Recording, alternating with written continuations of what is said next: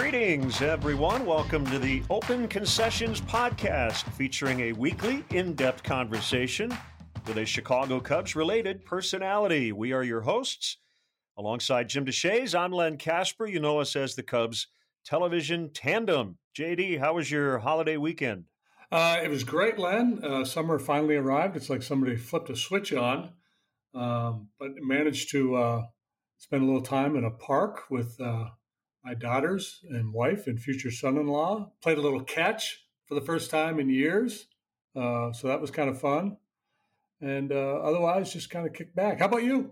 Did you throw any breaking pitches, or were you just fastball changeup heavy? Yeah, pretty straight stuff. I didn't want to peak too early. Didn't want to, make my future son-in-law run to retrieve my errant tosses. So, but it's funny. The day before, we were at the same park, and there was a couple guys playing catch, and with a baseball and gloves, and they had about a 50% completion rate. And I thought that's not very good. But anyway, we had a great weekend. Thanks. Yeah, it's good to get outside here and there when it's appropriate. And summer has arrived, and let's hope baseball is back soon. More on that later.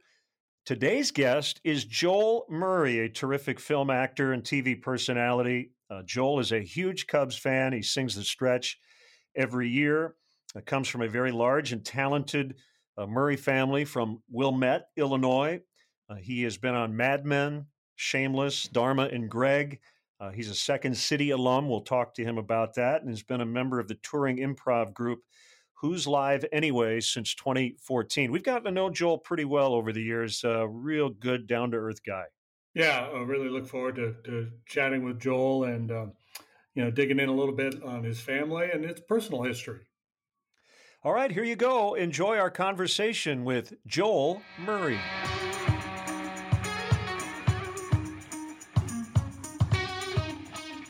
Joel, how are you, first of all, health-wise, and what are you doing to keep busy with no baseball to watch right now? Well, I've been living here in Los Angeles, California for quite a while, and they finally opened the golf courses back up. So I'm actually really sore right now because I've taken it hard. I've walked probably 54 holes in the last 5 days. But I walk and I carry a bag, and so that's kind of good. Kind of good on the legs, at least.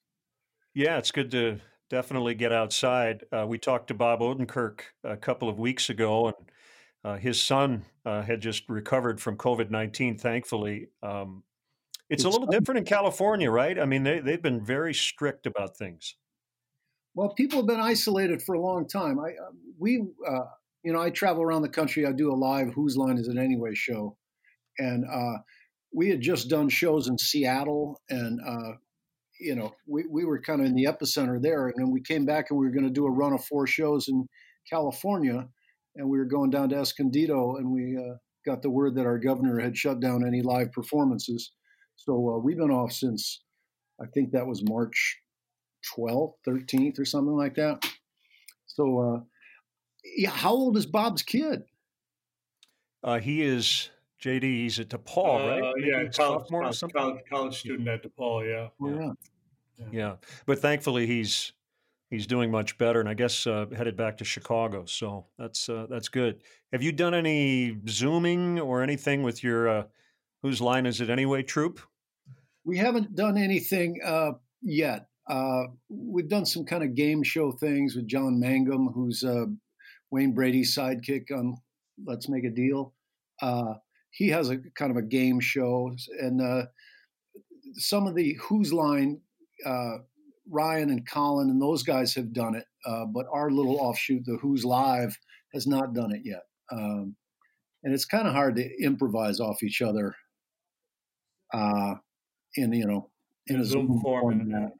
Yeah, that's what I was going to ask you. Is it even doable to do some kind of improv on Zoom? And maybe the follow-up would be, did you see SNL when they were doing their live broadcast, and I'm curious to know what your take of how they performed and how that looked.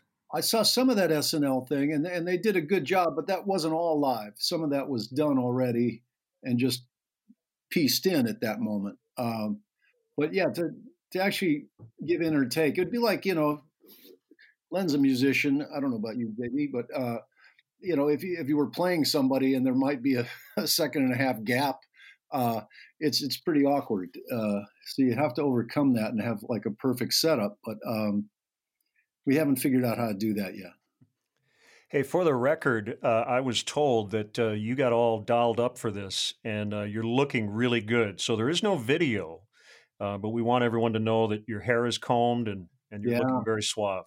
I was so disappointed. I put a mirror up here just so I could look at myself like I was looking at myself in the monitor. The one thing about this that I've got going on still is the William Murray golf wear that I work with, and that's my one source of income at this point. So we've been working real hard on the clothing line, and I've got on a very striking outfit. Well, let's if people haven't found it, where can they find it online? It's all WilliamMurrayGolf.com, and it's got a little legend and lore of the brothers and our love of golf, and the clothing line. We were starting it 3 years ago, and we were going to do it ourselves, but we got in cahoots with the guys at the Chive, and they kind of gave us some seed money and a wide viewing audience, because they have like 2-3 million people hitting on their website a day. So they kind of got us up and running, and now we're on our own. We've taken the training wheels off, and it's just us, and it's going really well. Even with this virus, we're only down about 20% because it's an all online company anyway. Yeah, I just pulled it up. I'm checking out some of your stuff. It's really good looking.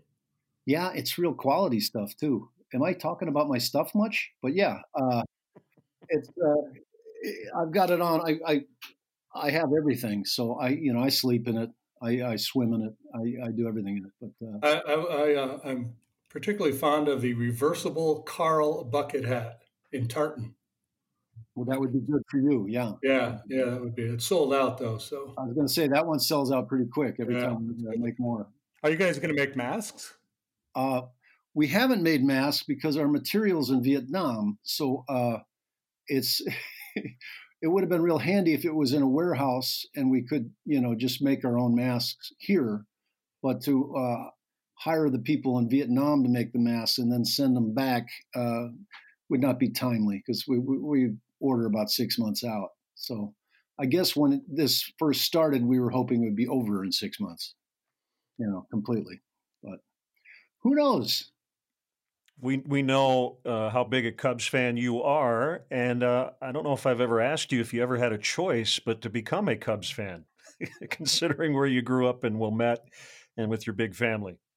Well, we were brainwashed by WGN at an early age, of course, and my first game, when we were choir boys at St. Joe's up in Wilmette, Illinois, that was your first game you went to when you were in second or third grade or something like that. They took you up and gave you the worst possible seats. It's like section 399. Like where my son worked on the Wrigley View rooftop was only about 25 feet away from the seats we used to sit in the choir. So as far back in the left field corner grandstand upper deck that you could get, that's where we used to sit, and it was still just the greatest experience ever. And then I also started, I guess, before the choir. I went out in '69, so I was only 7 at that point. My father died when I was 5, and in '69, my sister was in charge of babysitting for me that whole summer. So anytime we had $5 and a game was in town, we'd go buy 2 bleacher seats and take the L back and forth. And if we could scrape together a couple extra quarters, we'd get around Sano Pizza. But yeah, that was an amazing run. Who is your guy? Who is your favorite Cub? I was a huge Ron Santo fan, but I also had Glenn Beckert's signature on my glove. And I like Glenn Beckert a lot. We lost him this year. Yeah. As in you bought a glove with like a Glenn Beckert model, or you had him autograph? You got his autograph? It was an autograph on a Bobby Knoop glove. Oh, nice. But yeah, no, it used to be my sister and I would literally go out to O'Hare and we would meet the plane. And back in then, you didn't have to have a ticket or anything, and there's no security. You could go and you could meet them coming off the plane. So we both had baseballs with signatures all over them, the whole 69 Cubs. She still got hers. I ended up Sandlot using mine to play Vince Zanzucchi down the street one day. We needed another ball, so I went and got the autographed one. So for people who don't know, and a lot of people know you come from a really big family. You're one of 9 siblings. So give us, where you rank in terms of age. You're the youngest? Yeah, 9 of 9. And so what is the range in terms of your oldest sibling is how many years older than you? My brother Ed is 18 years older than me. Okay. And he and Brian are kind of Irish twins. So Brian's 17. So yeah, they were the class of 63 at Loyola, and I was the class of 80 at Loyola Academy in Wilmette. So what was your relationship with those guys growing up, considering as you were learning how to talk, they were already out of high school? Well, I used to joke that, I didn't get out of the crib till I was 12 because there wasn't room for me anywhere in the house. There were so many kids and so few bedrooms. But my dad died when I was young. I just said 5. So all of a sudden I had 5 older brothers that all felt like they could backhand me or hit me in the head, tell me what to do at any time. So they were mainly, parental figures in that way.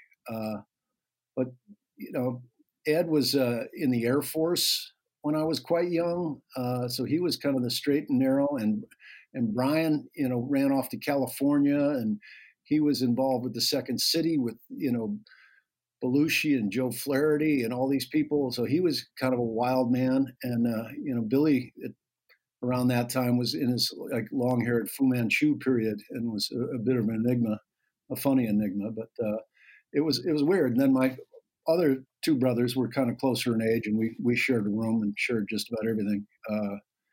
It was a great way to grow up. You got to learn a lot, often by bad example. Here's what not to do, right? Yeah, right. Well, that doesn't go over well with Mom, that's for sure. But yeah, it's funny. I've had different relationships with all my brothers through the years, depending on geography as well. When I was the first one to move out to California at one point, and I hung out with my brother Ed a lot, who was up in Santa Maria, and whatever. Brian moved out here, and my brother Andy moved out here. At one point, there were 4 brothers in Manhattan. It's been interesting. You mentioned your father, and if this is too personal, you don't have to answer it, of course. But what memories do you have of your dad since you were so young when he passed away? Well, he was a skinny guy. He was a diabetic, a thin diabetic, and I don't have a lot of vivid memories. I remember, a couple of family vacations we went on, and I remember one time he was trying to do something with the dryer to fix the dryer and bumping his head accidentally on the dryer door. I remember a look he gave me. That one's always stuck with me. I remember he used to have diabetic seizures, and I remember a couple of those. And I remember his funeral and my grandfather getting on his knees, getting out of a wheelchair to get on his knees and pray at his son's coffin. And that's something you don't forget. But unfortunately, not so many. I was a mama's boy. So where does the entertainment gene come from? So, half of that brood is in the entertainment business. Is it your mom, your dad, happenstance, an aunt or uncle? I mean, where did this desire to get into show business come from? How did you all become actors? Well, lack of direction, I guess. We just sought out direction. Well, my dad, again, back to the diabetic thing, was a really slow eater. And, the family, as you can imagine, the food got passed around, and, you didn't really eat till you had longer arms. But we lived to entertain my father, because we'd eat in 45 seconds and he would eat in 45 minutes. So most of the meal was trying to get, him to laugh with food in his mouth. And my mother was very funny in an Edith Bunkers sort of way, and my dad was kind of more of a Bob Newhart sort of way.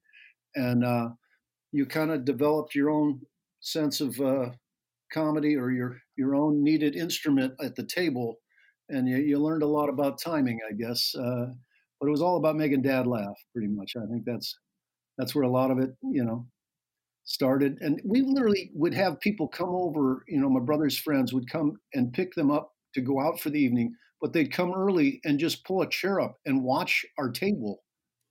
Just be they only children or something like that, but they just found it like a zoo, a freak show, where you could watch these Could have people. sold tickets. Yeah.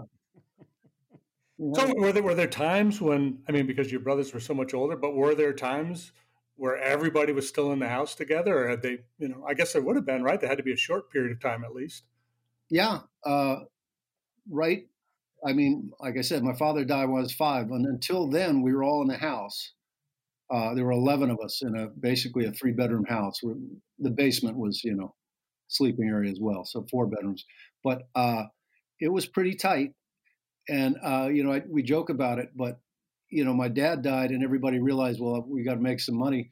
My brother Ed joined the Air Force during Vietnam. My sister Nancy joined the convent and went away and became a nun.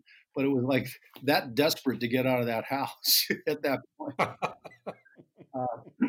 Yeah, you know what? Rather than be here, I'm going to go with a life of celibacy and go. I'll go to Vietnam. I'll go to the convent. Yeah. And Brian went to California. I've got, I think, 27 first cousins on my dad's side because he has 5 siblings. So I can relate a little bit when we would get together at the summer cottage, and we had a group of, probably 12 to 15 kids who were all within 3 or 4 years, and it invariably became a talent show. So it's almost kind of competition, right, to get the adults' attention. So I would imagine that in terms of the comedy stuff, just having that large group around each other, there was a little one-upsmanship. That probably didn't hurt, right? Oh, yeah. There's always been, a competitive thing going on, be it at the table or in athletics as well.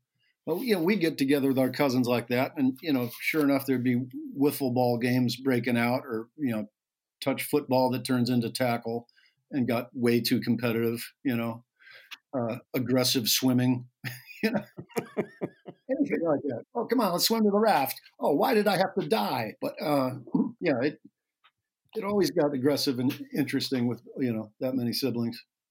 Well, we don't talk politics or religion on our broadcasts, and we don't want to dive too deep into either here. But I will ask about your Irish Catholic upbringing, and you mentioned Loyola, and what impact did that have on you, and maybe still to this day? Well, I said one day when I was in the booth with you guys, I said, being a Cub fan is kind of like your religion. You're kind of born into it. You didn't really choose it. It just kind of was given to you, and your forefathers did it. And but it was the same way with Catholicism. We were born into it. My dad was an usher at the church. He was the head usher, the head of the Holy Name Society. My mom was in the choir. My sister's in the choir. My sister Nancy was a nun, taught across town at Regina Dominican, the girls' school. She would know on Friday morning everything I did on the weekend before because the girls would come and tell her. So that was rough. But I've kissed the ring of 2 popes. I went to school in Rome, Italy, my junior year of college. I sang for a pope in the 7th grade with the Puri Cantores. So I've been a Catholic fan. I've attended all the games I could, but I'm not outrageous. I'm not Opus Dei. I'm not I don't think the Pope is too crazy hip like some people I know. Like, wow, when the Pope's hipper than you are, you may have missed a bus along the way, pal. But I liken it to being a Cub fan. It's like, well, that's what I was born into, and that's the team I'm rooting for. It's just the way it always was. So I know you went to Loyola Academy, but so what is that? What is that? High school only? I don't know what the That was grade range. 1600 all boy Catholic school. All the way through, all the way up through. Yeah, and I couldn't wait to get out of there. I guess I'm glad I got sent there. I had my three oldest brothers went to Loyola, and then two got to go to New Trier, the cool public co-ed school. And then when I came along after their performance, I had to go to Loyola again. They ruined it for you. Yeah, they ruined it. Did you have nuns? Did you have brothers? Who were the teachers? We had a few priests. I think I had 6 or 7 as teachers while I was there. But I was senior year. I was captain of the football team, leading the musical, so I made the most of it. But I really didn't enjoy the all boys Catholic school. And on graduation day, when I was lining up to get my diploma, you had to go out into the wings of the theater, and my brothers were there, and they grabbed me and tried to drag me out. And I think I got one in the throat, one in the side of the head, and one in the stomach. I just punched my way back on stage because there was no way I was not getting that diploma and leaving that day. And improv has been, really important to you. And early in your career, you did it here in Chicago, and specifically at the Second City. And you and I were texting maybe a month ago. I was watching the A&E documentary on Chris Farley, and you are pretty heavily featured in that documentary. A lot of really good comments you made about Chris. Tell us about your relationship with him and your experience at the Second City. Well, I started going to the Second City when I was literally 11, 12 years old, when my brothers were there. So I never dreamed in my wildest dreams that I would ever have the chops or the talent to get on that stage. But I happened in with the right group of people, and Del Close was teaching, and we just kind of came through at the right time. We started the Improv Olympic, the IO in Chicago, and we ascended the ladder. And I started in the touring company like everybody does, and I toured all over the U.S. in a van with 9 people, something like that. And it's funny now, I travel all over the U.S. and Canada with 5 people, 6 people with a tour manager in a really nice Sprinter van now, and it's first class. I'm no longer sharing a room in a Motel 6 like I was back in the day. But it's weird that I've come full circle back to where I started. But when I was in the Second City, I had an apartment on Wells Street above a Mexican restaurant, like 2 doors down from the Second City. And one day, Joyce Sloan gave Chris Farley the whatever you call it, the landlord's number, and he got the apartment in the front, and I had the bigger apartment in the back. And he was my yellow lab for about 3 years there. He lived in the front, and I had the clean apartment in the back. He had the Farley styled front building, and most nights you'd hear him break down the door because he forgot his key, kind of thing. And I would invite him into my apartment all the time, and I'd make him sit in the same wicker chair because he couldn't stain it. And after a few months, I realized now he's staining the carpet. The chair is okay, keeping him off the couch, but there's actually a visible stain on the carpet. Well, we had a great time. He was a true student of comedy. I used to say he was afraid of the dark, but he'd be up laughing. I could hear him in the distance laughing, watching, classic comedy movies and stuff like that. And he knew my brother's lines from Stripes and from all these movies, and he'd quiz me on them. And he knew them better than I did. But yeah, he was the greatest guy. And he just was like having a big Labrador retriever, a blonde lab. And he knew he was doing something wrong, and he'd apologize, but he just couldn't help himself, kind of thing. And well, I think Joyce Sloan placed him there, and I looked after him. I made sure he didn't get into too much trouble for those 3 years. But it's a horrible thing. When he died, we all went up to Madison for the funeral, and we were crying about the fact that why isn't this guy's wedding? Why are we here for a funeral? This is just tragic. 33 years old. Yeah, and everybody in that documentary, I think including you, said he was the funniest person everybody knew. And these were all the funniest people I've ever heard say that when they were in a room with Chris, he was the funniest person in the room at all times. He was ridiculous. He committed so hard, and to doing characters for no reason, but he just level of commitment was just off the charts, and he was funny, and sometimes he was way over the line, and he'd apologize, and then he'd be right back at it a few seconds later. But yeah, he and, I used to, because I lived next door to him, I would see he'd get like a big green package his mother would send him, and he would have a brand new or freshly laundered khaki pants, tons of white socks, uh, white t-shirts, and white like Brooks Brothers shirts.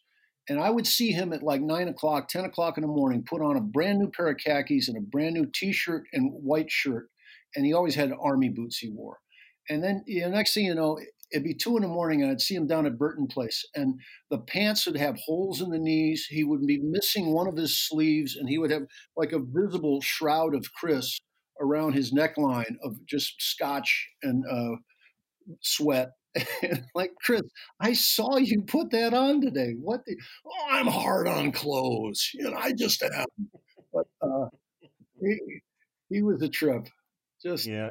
Well, they say only the good die young, and he definitely got a lot out of those 33 years. But as you said, it was way, way, way too soon. And JD, Del Close has now been referenced twice in 4 podcasts that we've done. Del passed away in 1999, but obviously he had a big impact on Bob and Joel. Yeah. Bob, by the way, replaced me when I left the Second City. Bob kind of took my spot, which was kind of cool. So Del was kind of the guru of improv, or more of just an acting coach? No, he was strictly improv. I mean, he did a lot of Chicago theater as he got older, but he's the guy that taught Belushi and my brothers, and went up to Canada and taught Gilda and Aykroyd, and a lot of the people on Saturday Night Live. And he was also kind of responsible for the great success of SNL in the beginning, in the fact that they brought him out. There was a weird name he had for himself, but they used to improvise on Monday and Tuesday just off of topical things. And Del would run them through the paces and have them do some improvisation with the writers watching. And a lot of the characters and things would come up through those improvisations. So it was an improv kind of based show back in that day. And now it's strictly writer, everything is scripted and handed in at a meeting kind of thing. But back in the day, Del Close would actually have them, put it in the melting pot and spin it out and see what happens. And I think that a lot of the quality was better because it was so much more organic, and the characters drove it, and the writers wrote off those characters as compared to the other way around. But yeah, Del was the man, and I was kind of floundering. I was in my senior year at Loyola Chicago, and I didn't know what to do with myself. And somebody said, "Del's back teaching classes. You got to show up to this thing." And I went and with my buddy Dave Pasquesi, who's kind of an improv legend in Chicago right now still. And we had a very good first class, and Del took me aside afterwards and said, "Well, Joel, your brothers have been very good to me over the years, and I feel somewhat indebted, so I'm going to give you a scholarship to study here at the Improv Olympic. But I like that Pasquesi quite a bit. Tell you what, I'll give you both a half scholarship." And I'm like, "Wait a minute, I had a full scholarship a second ago." Oh, okay, all right. So we got to go. You remind David every day about it, right? Yeah. So I don't think it was a lot of money when we look back at it, but at the time it was. Hey, where am I going to come up with $40? Anyway. So let me ask you a question. I'm sorry, Len. Go ahead. But just about this whole improv deal. So, your brothers were in the business. Other people probably knew people in the business and were kind of attracted to it. To your knowledge, does anybody show up over there at Second City, kind of unheard of, unknown, maybe not even sure they want to even do it, but say, I want to take a class or two. And then ultimately it turns out to be really good and does great things. Are you familiar with anybody who's taken that path? Oh yeah. Oh yeah. There's guys that came to town thinking in the back of their head that this is what I want to do, and they went and saw a show. I have a couple people I can think of: Mitch Rouse and Ian Gomez. A couple people that end up being in the Second City, and I could think about myself coming out after a show and walking out, and there's a guy in the shadows, kind of, hey, could I talk to you for a minute? And next thing you know, the guy's saying, could I maybe buy you a beer across the street, pick your brain for a second? Well, you want to know how to get my job, right? Mm-hmm. Yeah, exactly. So, but there was, I could think of 4 or 5 people that came up to me that, I just got to town, and Farley being one of them. Chris Farley and Pat Finn, my good friend, they came up to me after a show, and I knew Finn. I knew Finn's older brother I went to school with, but I think I had 6 beers with those guys. But sat and they picked my brain. What should we do? We want your job, basically. And I said, well, at that point, go find Del Close, take classes with him. If you can, also tell Joyce Sloan you want to do whatever, paint the bathroom, and get classes at Second City as well on the cheap. And pretty much all of them followed my advice and got my job after I was gone. That's not unlike in baseball when a veteran player will take a young player under his wing, knowing full well that the kid's gunning for his job. Right, no doubt. So I used to say I don't teach because I don't want them to come take my job, but I have taught.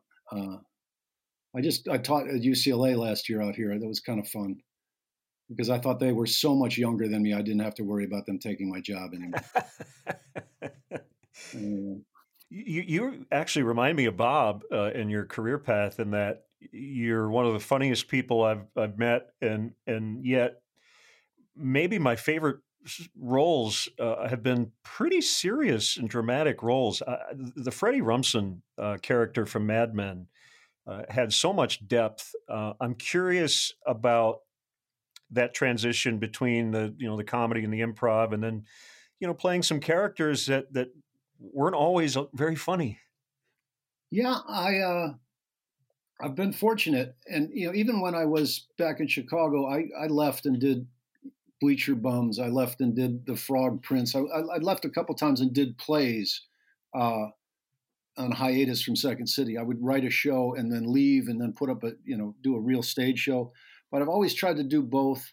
I've always been a huge fan of comedic actors. I think like Robin Williams, some of his serious stuff is really solid and really deep. And my brother Billy, like in Lost in Translations, I think he's fantastic in that. I think comedic actors can definitely do the straight stuff. It doesn't necessarily work the other way. But yeah, I always tried to dabble in them both. And so when I got the audition for Mad Men, I had already seen like the first 2 episodes and absolutely loved the show. And I just thought it was the coolest possible thing that I could be on that show. And so I did my homework, and I had this stuff memorized, and which doesn't always happen in LA. Sometimes you come in, you've got the lines memorized. They're like, "Are you from Chicago?" Yeah. Why do you say that? Because you memorized the lines. Like, oh, other people don't? No.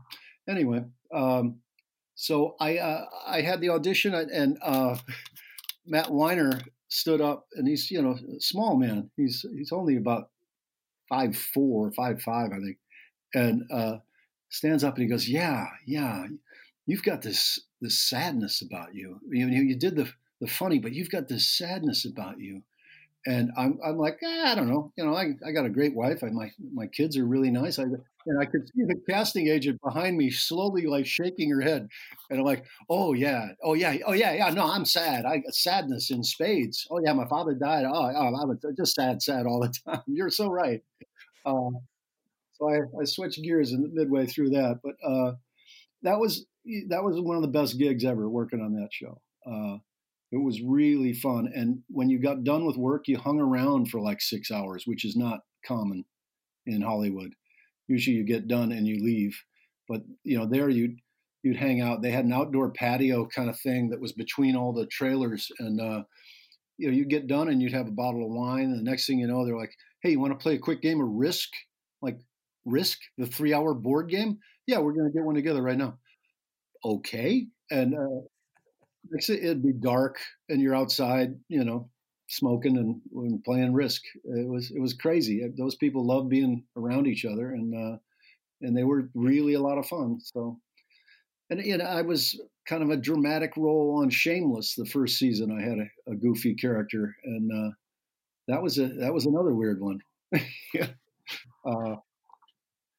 Yeah, you're right about the Midwest work ethic. I think for whatever reason we study here in the Midwest. On the coasts, they just wing it.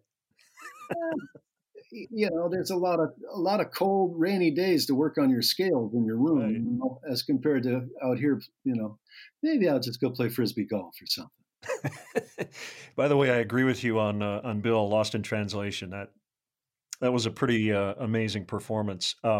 You were in The Artist. You had a small role. You played the police officer, and I want to know how much about that film you knew, and you probably didn't have to do much, if any, prep to do that one scene basically. And lo and behold, that film ended up winning about 75 awards. It won Best Picture, Yep. 2012, I think it was. That was a weird one, in a weekend where everything was 3D this and 3D that. And my agent calls and says, "Yeah, I got an audition for you on Friday at 5 o'clock." I'm like, "What? Where is that?" "In Hollywood." "What?" Nobody wants to go to Hollywood at 5 o'clock on Friday. "Well, what's it for?" "Well, it's a French black and white silent film." It's like, are you kidding me? Really? And there's no way I would have gone to the audition if I didn't have a Vespa scooter. I have an Italian scooter I had when I lived in Chicago too. But all right, I'll take the scooter, zigzag through the traffic, which would be just a standstill at that point. And I got there, and some guys I knew were auditioning, a lot of heavy guys auditioning for the cop. And you go in, and it's a French guy, and he's got a glass of wine running the audition. "Okay, fabulous. You look great. Now, say you're walking down the street and you smell something behind you. What would that look like?" "Oh, I like the way you do that. Ah, yes. Oh, okay, now there's a dog. There's a dog barking. If he catches your attention. Now he's grabbing your pant leg. Oh, yes." And he would talk you through this stuff. And like, this is surreal. Really? Or you want me to be a tree now? What? Oh, come on.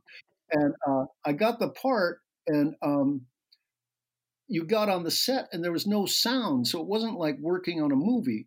So these guys are literally drinking wine. Michael Hazanavicius, it's a hell of a handful of a name to say, but they're drinking wine. They're watching the show. They're playing Edith Piaf or something like that. They're playing loud French music during the takes, going, "I think this is a good vibe for this scene."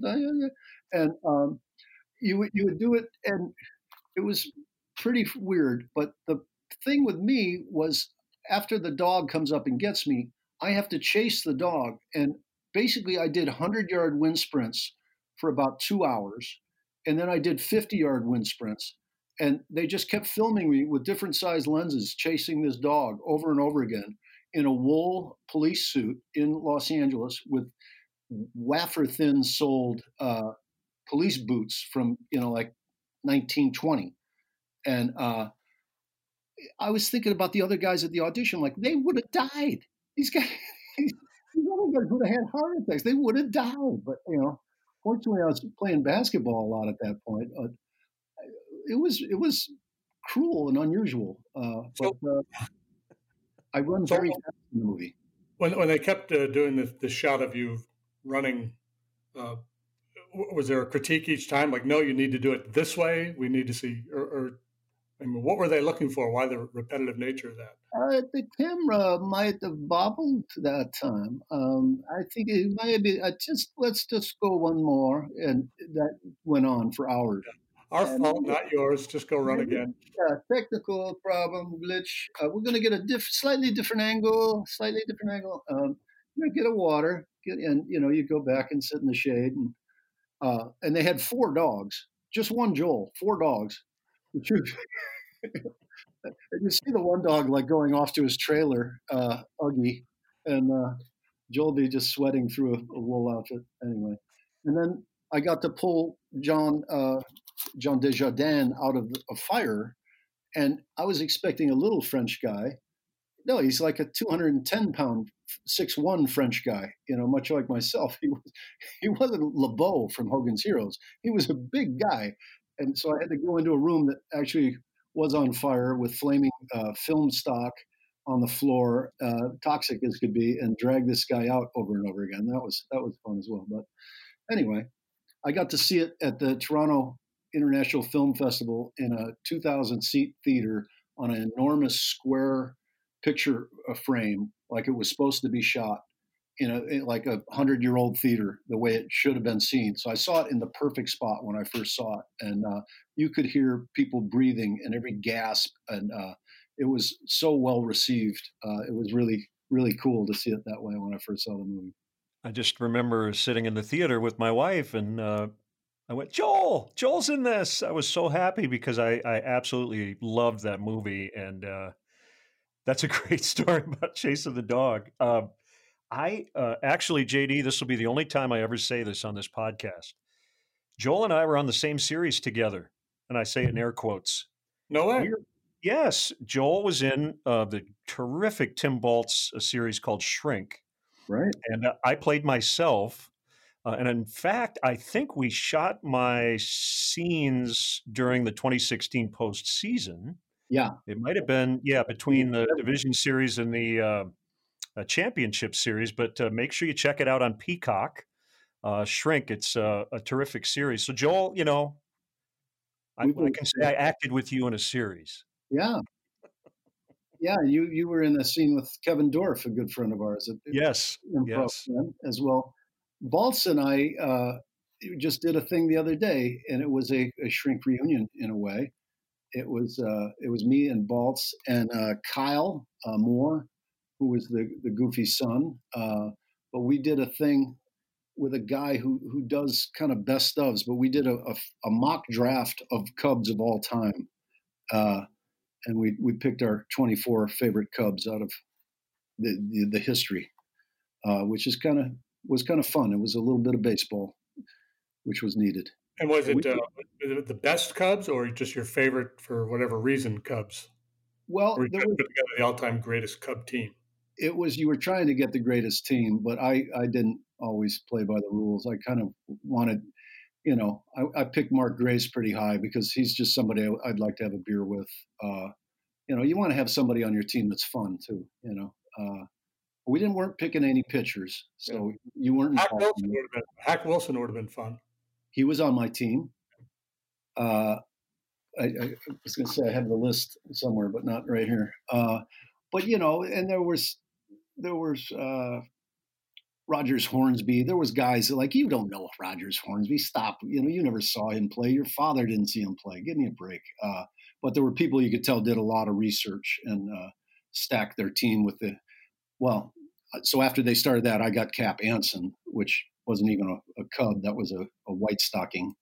But it got weird, but it was fun nonetheless. Well, we hope we're back at it here within the next month or so. I think this, when this airs later this week, hopefully there'll be some good news along the way. And I would imagine if you can, you will try to get back to Chicago at some point this summer, but some of that may be out of your hands, right? Well, I'm either going to have a lot of time on my hands, or when we do get back to doing the Who's Line shows, we're going to be booked solid because we keep just moving things back. But 2016, I think I saw him in 6 different cities. So that's a fun way to go too, just to find your Cubs wherever they are. Absolutely. But funniest person you've ever met, Joel? I mean, you mentioned Chris Farley, but is there just one person hands down, whether it's someone famous or not? Well, my mother was pretty humorous, whether she knew it or not. Farley would definitely be up there. But yeah, my brother Bill can bring a room from 0 to 800 pretty quickly. He's a funny human being. Yeah. Where do you stand on the Three Stooges? I'm a Stooge fan. I understand the subtleties that is Shemp. Unlike some people that don't like Shemp, I liked them all. I wasn't a Curly Joe fan. I thought Mo was rough, but fair. Larry was fine. Larry was fine, literally. But yeah, no, I like the Stooges. I don't think girls like the Stooges. Right. Yeah. That's a guy thing. I wanted to get the opinion from somebody that's kind of inside the industry. Yeah. Well, I just saw the Laurel and Hardy film. It was a Steve Coogan and John C. Reilly. Reilly, yeah. They were both great, but I didn't know the Laurel and Hardy story, and it's really amazing. It really is. And a lot of we went back and watched some of the old sketches from 80 years ago, and they're really, really funny. And a lot of them were silent, right? Oh yeah. Well, I believe Stan Laurel lived in my neighborhood here. I live in Cheviot Hills on the west side of Los Angeles. He was a neighbor back in the day. I wasn't here, but yeah, it's quite a story. And Reilly, I could see how he'd be funny at that. Yeah, really. I think it's called Stan and Ollie. If you get bored and want to check it out. JD, do you have anything else before our final question? I the only thing I just want to circle way back to the Loyola Academy days and the football career, the athletics, the captain of the football team. What position did you play? I was a fullback and a corner. I started my both ways in junior year, and then my senior year we got a new coach, and he didn't like guys playing both ways, and he was not a fan of mine because I might have hung out with some nefarious people, theater types, and but I loved football. I tried to walk on at Northern Illinois, and I went to one workout, and I picked up a flyer, and I got cast in bus stop instead. I gave it up after one workout. I figured everybody was faster and quicker than I was, and I'd had enough head injury at that point. Now, how about baseball? How much baseball did you play as a kid?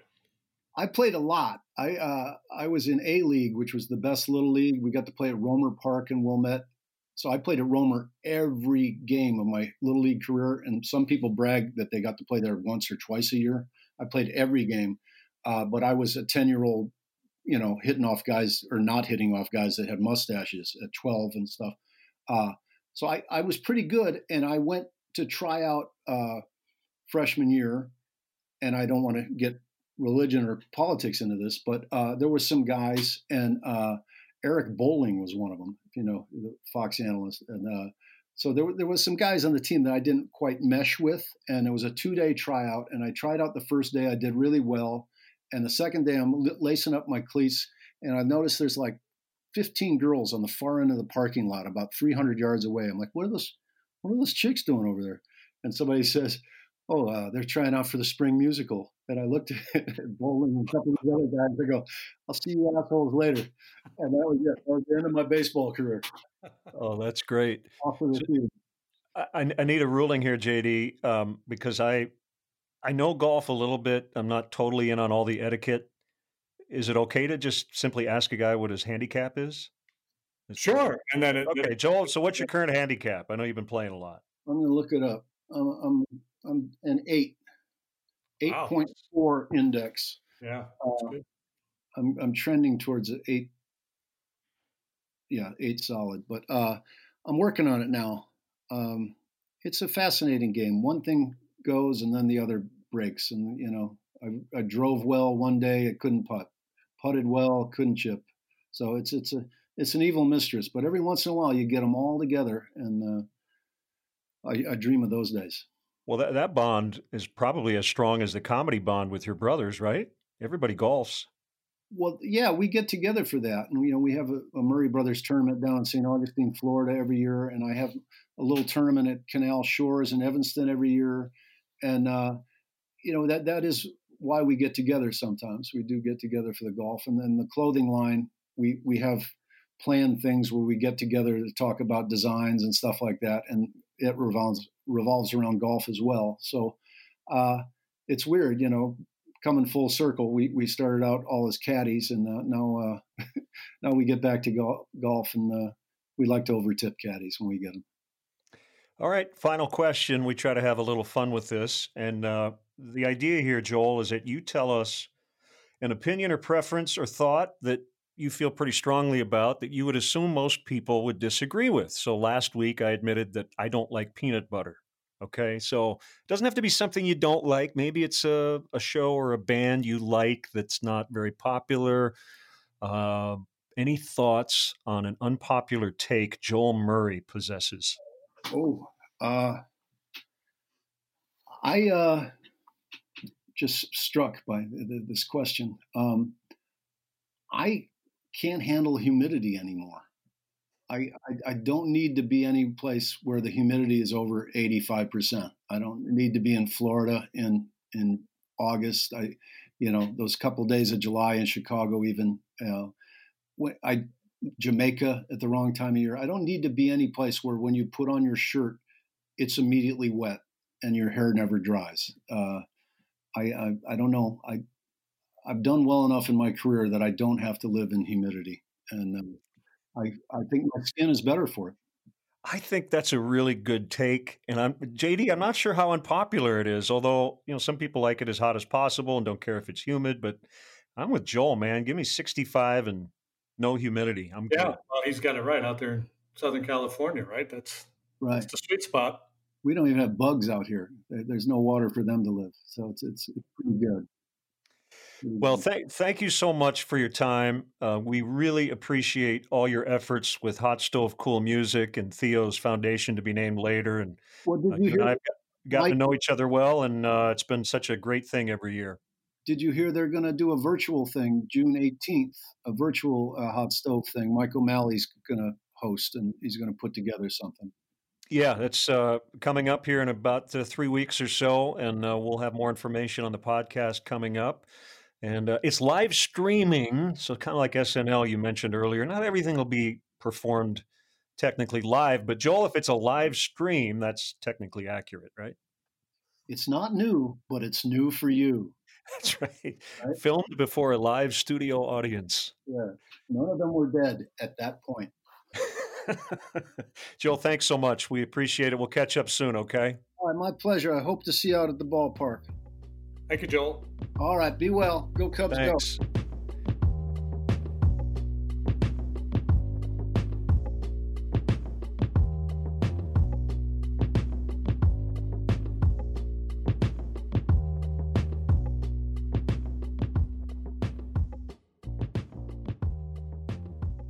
Great stuff from the great Joel Murray. And JD, you can probably find the Chris Farley documentary. I think it's like a 2-hour documentary.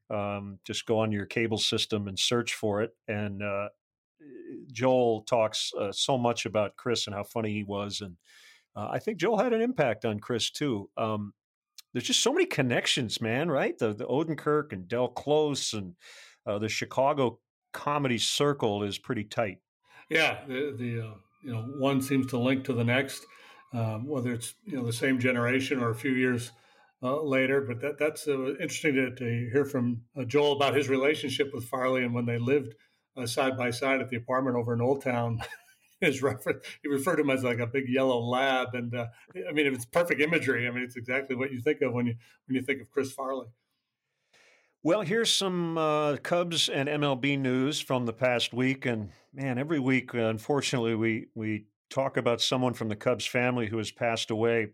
Last week, Bill Griffin passed away, a longtime Wrigley Field vendor from COVID-19. He was 88 years old.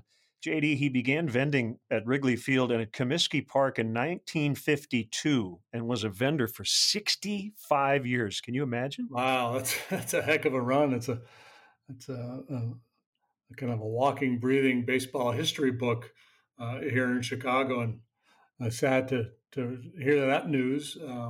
But that's the fun thing at Wrigley, and we're not going to be able to experience that in all likelihood this year. But all the vendors, all the ushers, all the people you come in contact with, most of them, it's just not a job. They have a passion for the game and being around the fans at the ballpark. No question about it. So our condolences to the family and friends of Bill Griffin. We hope to be making progress toward a 2020 season. At the time of this recording, it is being reported that the owners are going to make a financial presentation to the Players Association when this does air. Hopefully that will have happened. It's just fair to say, JD, that the next week or so is absolutely critical in getting a deal done if MLB wants to remain on the timeline that's been presented. That's right. And I think if they fail to get it done, that doesn't mean that there won't be a season. It might start a little bit later and have to run a little bit longer, or they may end up playing fewer games. Right now, the initial plan was to play 82. Seems like there's a lot of momentum heading in the right way, though, Len. With everything you read, the comments from both the club side and the player side, it seems like there's been some movement. So I'm very optimistic that they're going to be able to get something done here in the next week or so. One quick question for you regarding, some of the logistics of what this season will look like. My guess is we'll start a season and there just has to be something that we missed or MLB missed, and they're going to have to figure out on the fly. And you and I were on The Score over the weekend with Zach Zaidman and Ron Coomer, and I asked the question about how trades might work here in 2020. Do you think that's the sort of thing they might address just from a health and family standpoint? Because a guy could possibly in a given year get traded 2 or 3 times. Is it really fair in this environment to ask him and possibly his entire family to pack up and move twice during the summer? Right. I'm sure that has been discussed or will be, in a deeper conversation. And it may be that they say there aren't going to be any trades, off the major league roster. Because initially we talked about the trade deadline and when that would be, what that might look like, and then you raised the idea that maybe there wouldn't be any trades at all, and I could certainly understand that being the case. Or if you trade a player and he reports to his new club, do you quarantine him for a week? I mean, I don't know. I think those are all conversations that need to be had. Yep, we'll watch for that. Thanks for listening, and a special thanks to Matt Ramito, Daniel Green, Jim Obojkowicz, Max Berman, Joe Rios, and Adam Sobel. So for JD, I'm Len. Make sure you subscribe, rate, review, and share this podcast with all your friends. We'll talk to you next week.